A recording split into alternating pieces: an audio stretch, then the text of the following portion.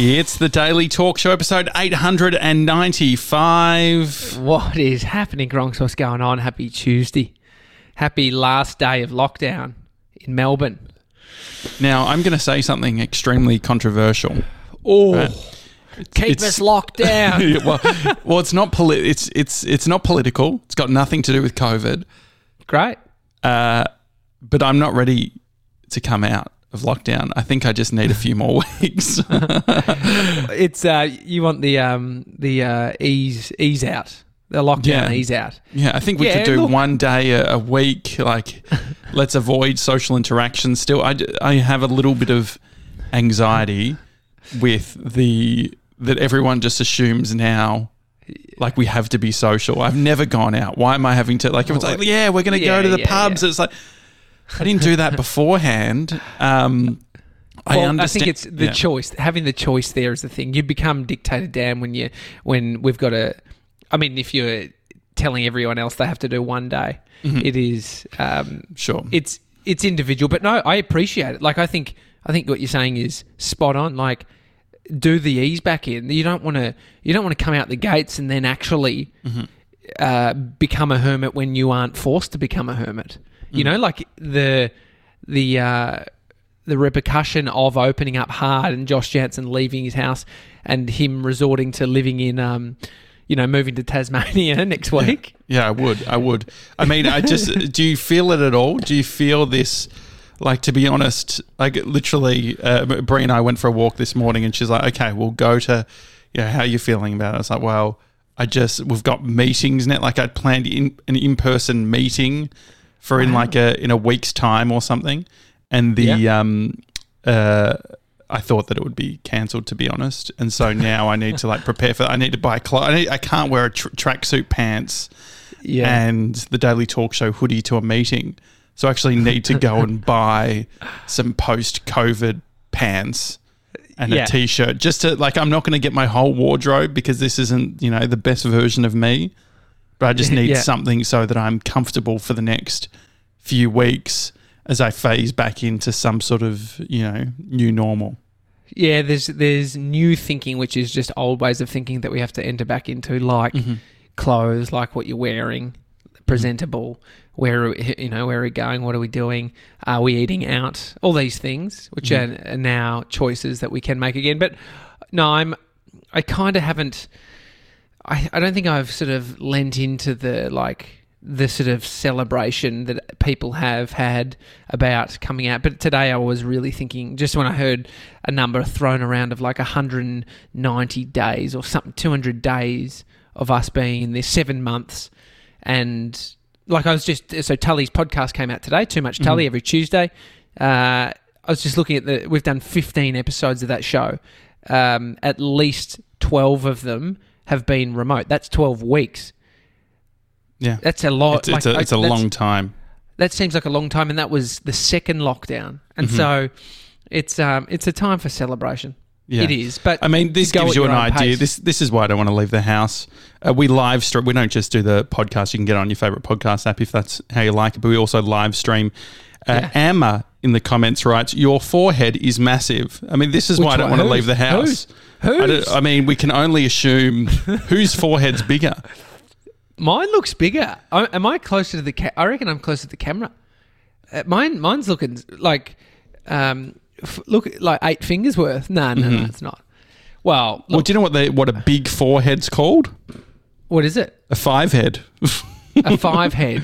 You got a 4-head and then you got a 5-head. I love that. But I don't know maybe it's just, I never really thought about it. Do I have a big forehead?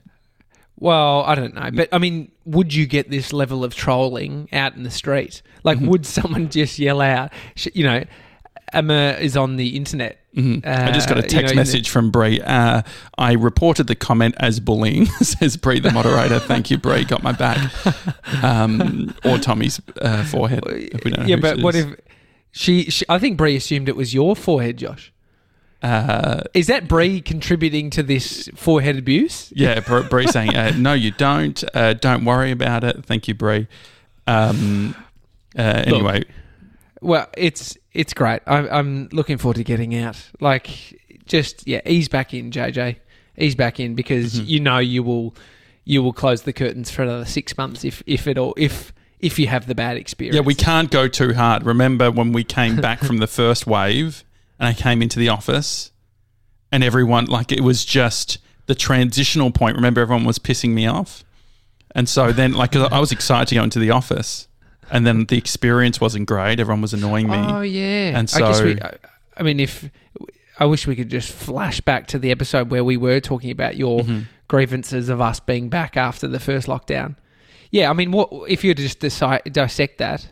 If that is the inevitable, that there are things, you could call them problems, that are just needing to be solved in real time, in person, or in the company of other people. What's the solution to avoiding that other than not going to the office? Well, it's just going a bit slower, maybe just nothing too fast, just seeing how it's all playing out, maybe not entering into too many conversations, not having trying to make too many decisions in a week.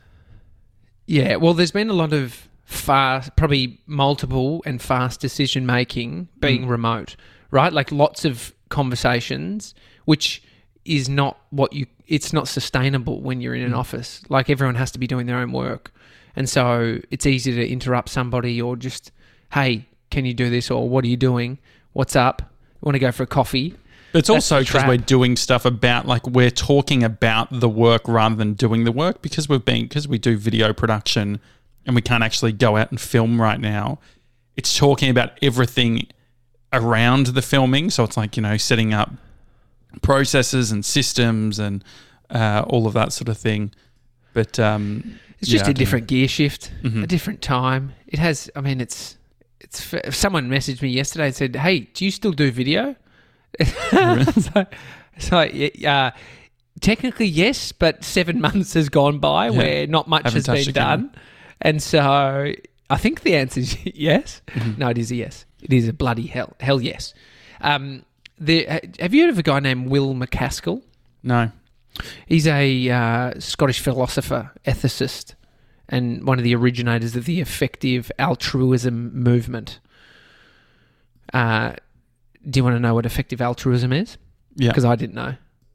Sounds cool, though. It's a philosophy and social movement that advocates using evidence and reasoning to determine the most effective ways to benefit others. So it's like donating money.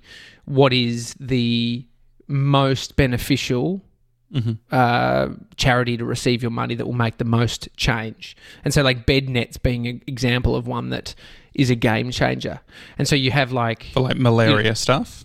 Yeah. It's cheap to create the bed nets.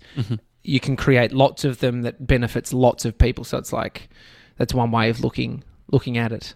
And I think he did a PhD on, I don't think it was on moral dilemmas, but it had the theme of those, like that kind of human decision making, like moral dilemmas, what actually goes on, and laying out some moral dilemmas in this podcast that he was in, which, I mean, it's fascinating when it. What was the podcast? Sam Harris, and the episodes being good. Should we just call this Hump Day Replay Sam Harris? Like, you can be the GB for Sam Harris. Yeah, definitely. I mean, he's probably got enough people generating YouTube clips and.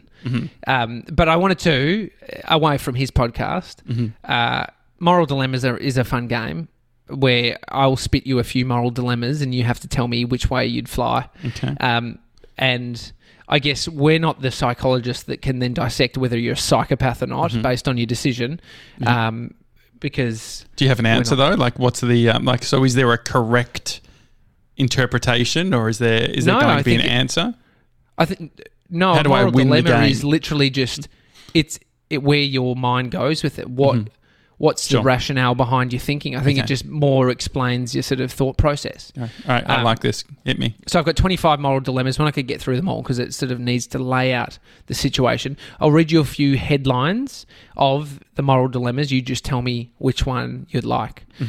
The runaway trolley, the deliberate infection, the hostage ecologist, the life insurance policy, the submarine crew. Any of those jump out at you? The runaway trolley sounds the least problematic. That got me too. I feel like it's submarine. It feels like there's going to be a lot of deaths involved. Yeah. Big decisions. I feel like the trolley I can handle. Vibe. Yeah, you stop the trolley from hitting the Commodore if the Commodore is about to, hit an old lady?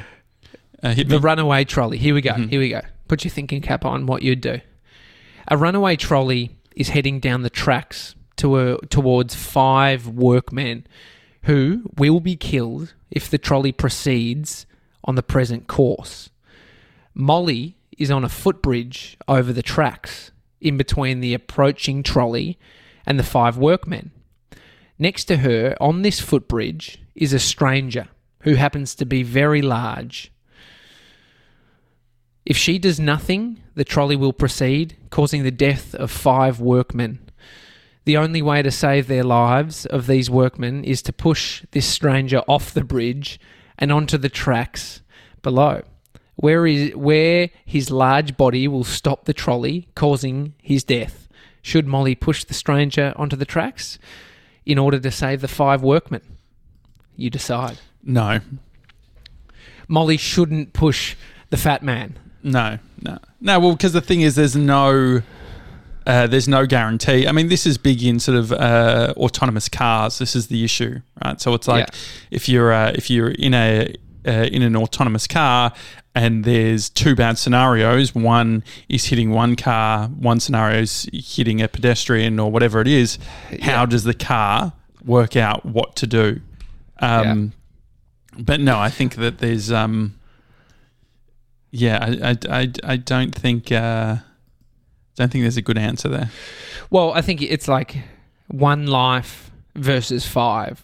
So you're deciding that 1 life is worth more than the other 5, or? But you're also considering that your decision's right, that would in fact do it, which is... Well, I think that will do it. That's what you can't... I think the moral dilemmas are painted in a way that's this is what will happen and you have the decision.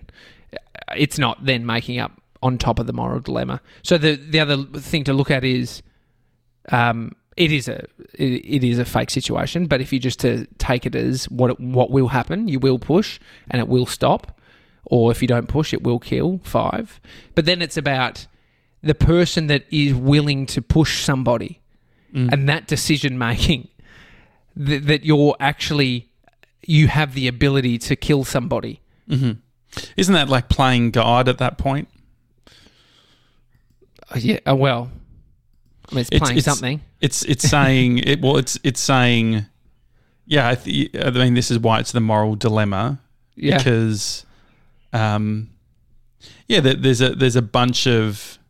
I mean, what website is this? Where are you pulling this from? I mean, I chose the one that wasn't BuzzFeed to prevent that. Do you want me to give you one more? What do you think the overweight bit has to do with it?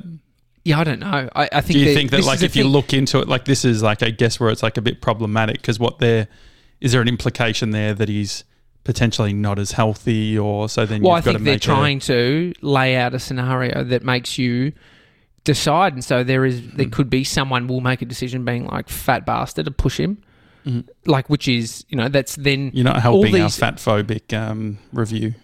I didn't write this thing, but it's like that is trying to activate something, or they're like putting little cues in these things to give somebody the opportunity to either make a decision based on their bias or past experience. So it's like, I think those little details are purposeful in crafting, or giving somebody the all the sort of scenarios that will then help them make a decision. Or so one thought of it is, so they're on tracks, and this is a trolley on the track.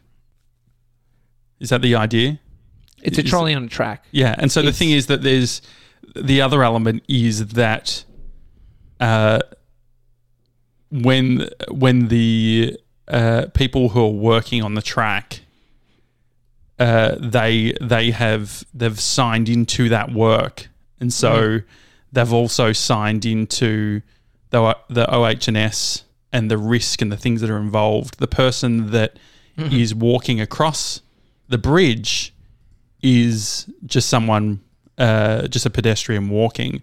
And so I think that part of the consideration too is that with every job there's a risk, and that risk is associated with what those 5 people are doing. Yeah. I think for me, I couldn't, the murdering bit, I mean, the actively deciding to push somebody is probably where it goes wrong for me.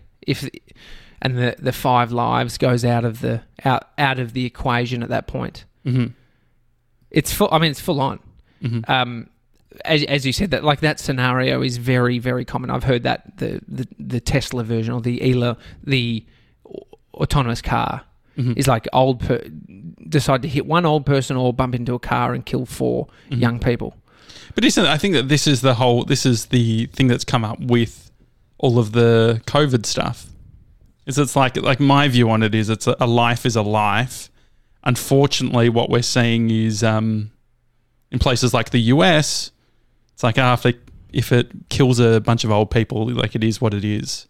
And so unfortunately, like whether someone is 70 or they're 25, I think that as a society we should value those lives equally. Yeah. And so, I think that's why it's the moral dilemma. And I think that if you look at what's happening in the world at the moment, you can see where some people's morals potentially are a bit skewed. Yeah, well, the one I heard them sort of outlaying was there's a burning house and there's you can save one child, or inside of that house is the Mona Lisa, the painting. And so you could take that off the wall, which you could sell for $100 million or whatever it be, and use that money to save millions of children. Which one do you do? Do you take the Mona Lisa or do you save the child? I think like it's you save the child. I think that like, there's too many sort of. I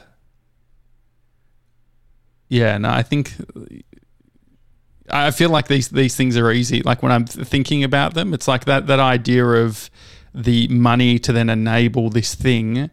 The person who isn't willing to save the child that's in front of them, I wonder their moral compass or ability to, what do you call it? The little Freddy's fire fund, the $100 million that the kid burnt alive to save a bunch of kids. Yeah, I just think it's. Is that a real thing? What's that? No, I'm just saying that that's what like you're acute. Like, so I saved the Mona Lisa, and but obviously we've got Freddy's fire. Freddy's fucking dead because you had to pick one.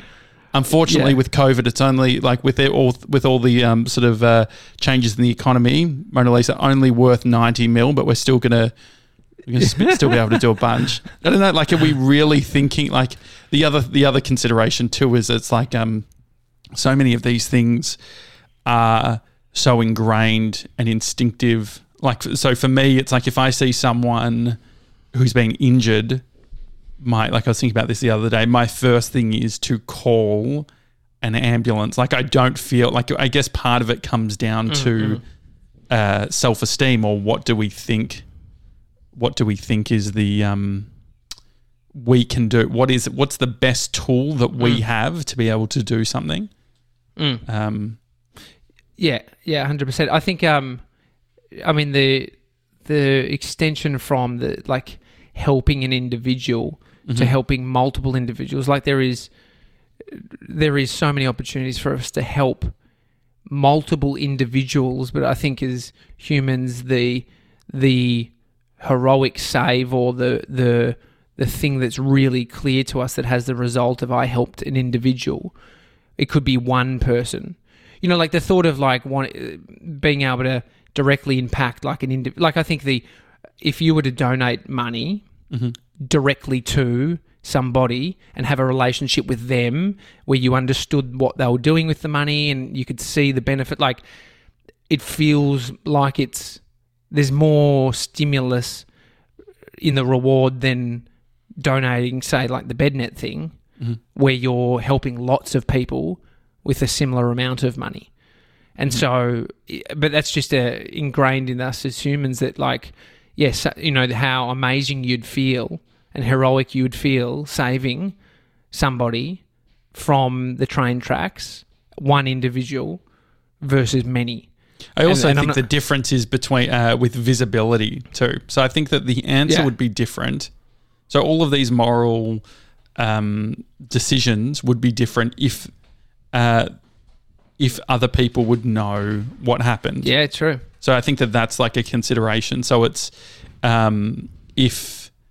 because if you think about it, in government, in life, there are so many times where it's like you are donating to a charity, you're making a decision on a charity, but it doesn't mean that you're disregarding all other charities. Like, people could see it that way, right? It's like, oh, why are you supporting this thing when there's these starving people over here? Like that becomes like problematic. And I think that that's the issue that we're facing in the world at the moment, which is just like there are so many issues. There's so many things that we need to fix, that we need to work on.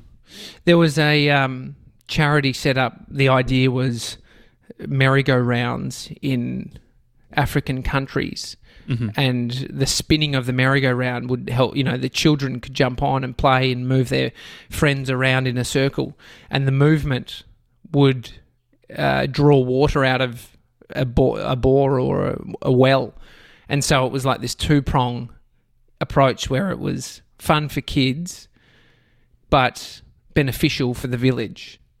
And it got so much traction, and there was celebrities endorsing it, you know, millions and millions of dollars donated from the US government, and and they went ahead with it, the development of it, and it, with all the praise and it being like a cool idea. You could imagine BuzzFeed running an article about it, and it was a disaster.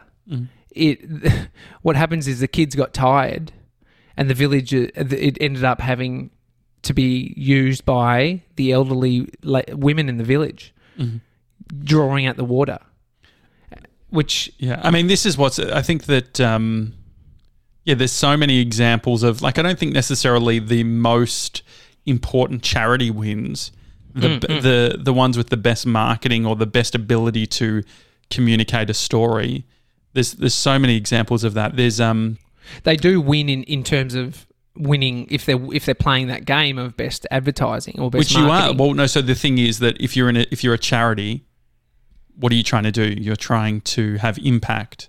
And so this is the thing with like galas, people, you look at them and it's like, oh, this is a wank fest, but they work, like galas work. There was a charity where they spent like $250,000 on a VR experience where everyone sat down and they had their own VR headset and they put it on and they could basically walk around this village, and it communicated a great story. And the thing was that campaign, that sort of, set of raising, they raised millions of dollars. And so whilst $250,000 seems like a lot of money, when you look at the impact that it can have, and that's what I think is relevant when we spoke to Daniel Flynn from Thank You, was it's like, it's not this thing of money versus charity or business versus charity.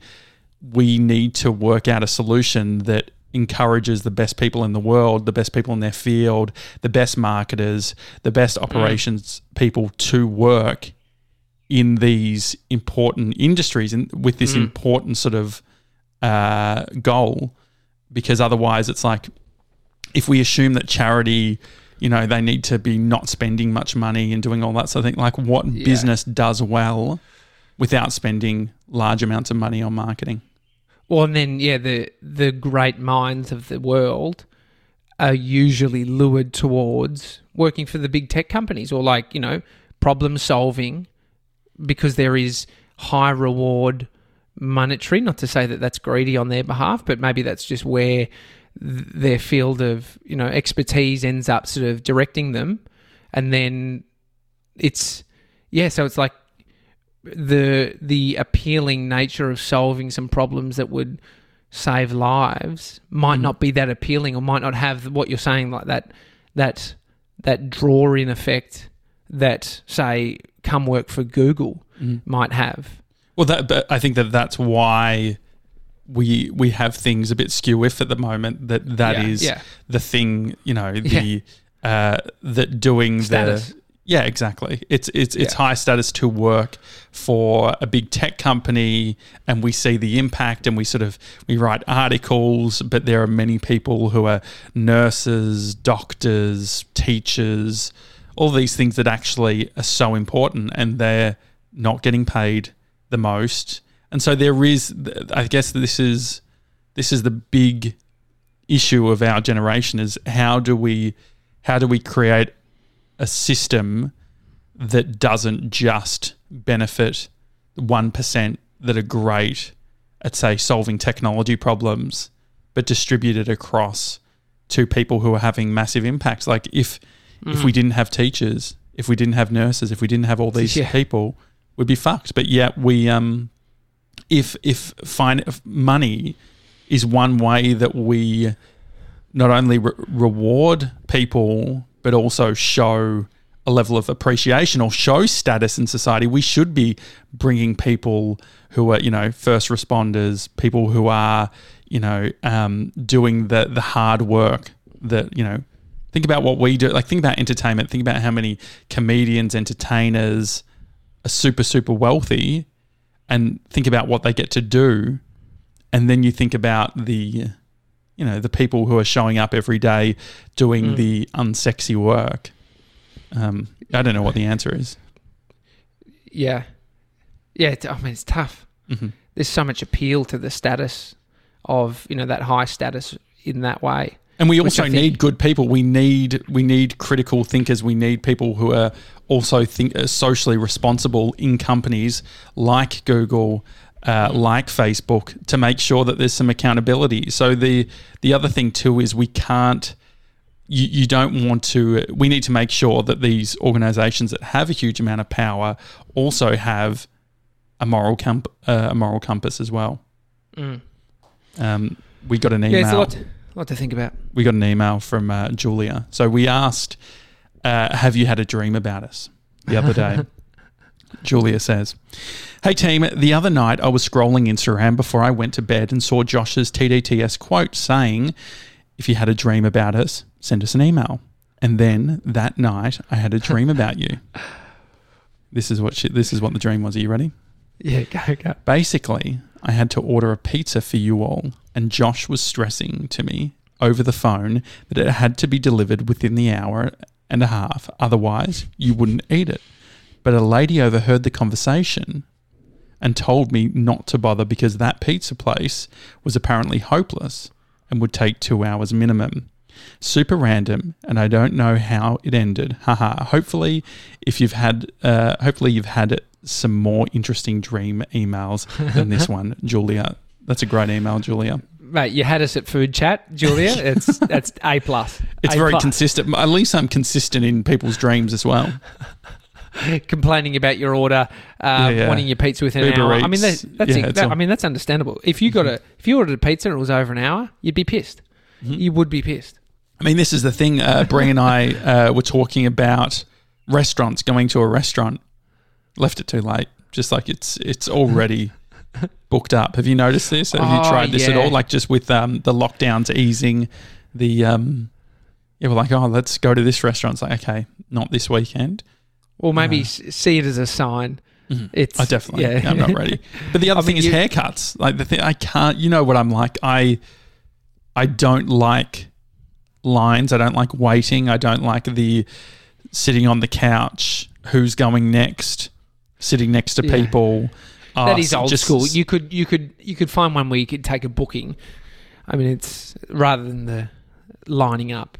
So you could just like really push it. A lot of the hipster places, so they're promoting that more now. Is booking promoted more in this place you're going to? So like the barber down the road. Do you think that like barbers that would normally just like not do bookings Because that's a anywhere. thing. Yeah, I mean, I was surprised that the place that I went to on the weekend usually is a booking, or you could walk in if they're free. Center.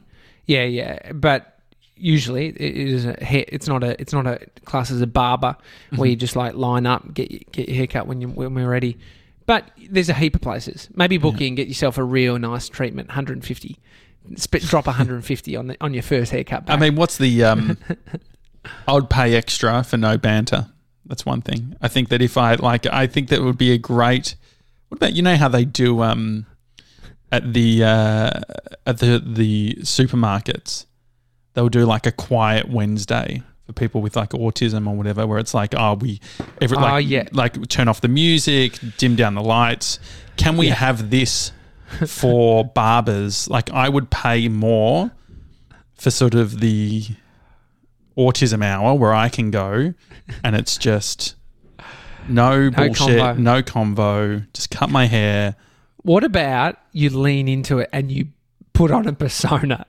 I reckon it'd be easier for you to act as someone else. Mm-hmm. You know, Jason Lanson, and then just go hard. Just go full persona. Just you're a chippy, and you've been working the whole time. I mean, they might see your hands, but that's okay. They're not going to say anything. But maybe they will. Maybe they're like, mate, what are you working on? Just a work site on Smith Street. Yeah, what is it?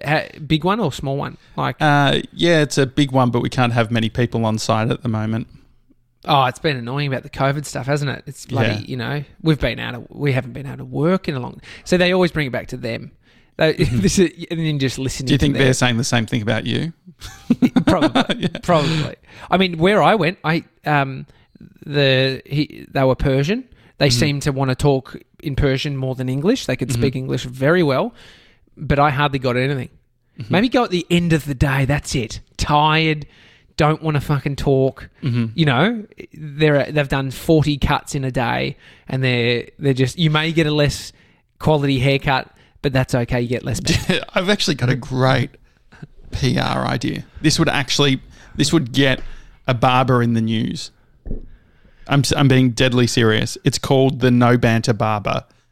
And so that's all. You can be guaranteed that there'll be no banter, potentially even I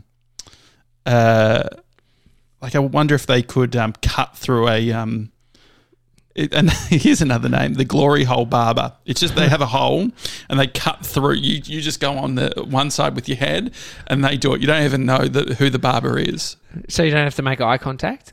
Yeah, well, yeah, you can see your face, but you just sort of see a background with a hole, and you just see the scissors and the thing come out. There is masks on. The thing being the trimmers. Masks on take away that sort of personal element, I think. Mm-hmm. You know, you can't see someone's facial cues, signs, and so I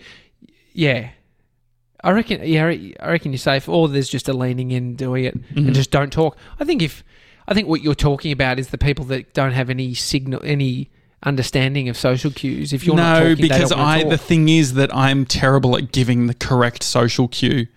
So I go like what you're talking about. I go the other way where I'm like, I need to be personable. And so I became like best mates with one hairdresser where he's like, my mate's actually looking for like a subleasing. So I'm like, I've got a place. And so he's like texting me his mate's number, and it became too much too quickly. He was talking about his drug addiction and, drug abuse and things like that. And so it became this thing where I liked him, but I was just like, it became too much. And the thing was that it was also like I just came in with so much confidence. And so I remember saying to him, I'm like, I never do this. But like I found the hairdresser, like I'm going to start booking in every 6 weeks. And then just by, I think like the second appointment, I was like, this is too much. This is tiring for both of us, I think, because he felt like he was bringing. And so the thing is, it's like, you don't want to have to go to the hairdresser and have them say, did you hear from my mate about the lease? And then you have to explain that, it's more of an office space. It doesn't really suit having a brewery like set up, that type of thing. And so this is what happens. Just shut your mouth and just don't talk. No banter, barber. No banter. None. Just nod. Yeah. The other thing is like starting to live here too much. That's a good excuse. Wisdom teeth's good. Oh, mate, wisdom tooth. Do you know what I've done? I don't know if this is obnoxious. I think it probably is. I've done this a few times on my walks. I just say to the other person, like, I actually can't be bothered talking. Can you just talk? And I'll listen. Is that Have you rude? walked with them since? Yeah. I've done it with Jack. I did it with Bree this morning, actually. What's the you experience at that point, if Craig Harper says? I think it's like, it depends if they want to talk or not. I think that's an honesty thing, right? Which is just like, hey, like I've got fucking nothing. Can you just, why did I do it? I feel like there was a specific reason. Yeah, I've just been talking all day. I was like, can you, but that was the thing. Jack ended up being like, okay, well, when I said, can you just talk? He was like, okay, well, I'm guessing you'd be talking right now about this. And then I'd probably say this. Yeah. If they drop off, it's not working for you. If they hang in there, they might see it as a fun game. Because I end up talking, I think, but it's just sometimes. Do you ever do that? Have you ever said, are you cool just to talk? Nah, never. Okay. It's good. It takes a lot of, like, when it's just, there's something nice about it. Because you can try and trick them into it by asking them, like, a question that you hope they give a long answer for. Yeah. But there's also something interesting about seeing someone just monologue next to you. So they have to just come up with the thing. Yeah, it's a weird challenge. I mean, some people might lean into it. Mm-hmm. What happens if there's two of you? It's a silent walk. If the yeah, like this, which I think is perfect. Like, I think that there's something. I get so excited when there's silence. I never used to be like this. You feel silence. Well, no. So the thing is, that's the contradiction. You love to feel it. But I used to be like that. I don't think I'm like that anymore. Well, the barber situation, you're saying, because then in that case, you could actually just, if you just stopped talking, they'd probably stop. And if they don't stop, that's on them. So the thing is, my only issue with silence is if the other person isn't across what's going on.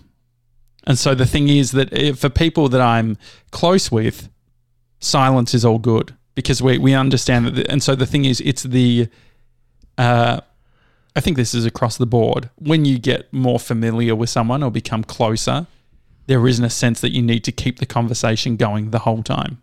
Oh, yeah. It's the classic, I can't believe we're so close now. Like when we drive, we don't even have to talk, but we know we like each other. Exactly. It's like the new relationship. I've said that probably 10 times. That's your way of getting out of talking. Yeah, just... Because like, oh, isn't it great we don't have to talk? And then you just put on Matchbox 20. All right, Gronks. Happy Tuesday. Too Much Tully's episode has just dropped. Mm-hmm. I think we've got a special guest tomorrow. I think we'll bring that. We're going to pre-record for later in the week, but I think we'll actually put it out tomorrow, TJ. So special guest tomorrow on the show. Hi at thedailytalkshow.com. Send us an email. How are you going if you're in Melbourne and you're getting out of lockdown? Or do you have any advice in regards to how I can go to the barber without social anxiety? Have you got a barber that just doesn't talk and that's why you go to them, but there's no agreement between the two of you, but that's just it's the way it goes down. Yeah. Leave us a review on Apple Podcasts if you are inclined. Outside of that, enjoy the rest of your day and we'll see you tomorrow, guys. Have a good one. See you guys.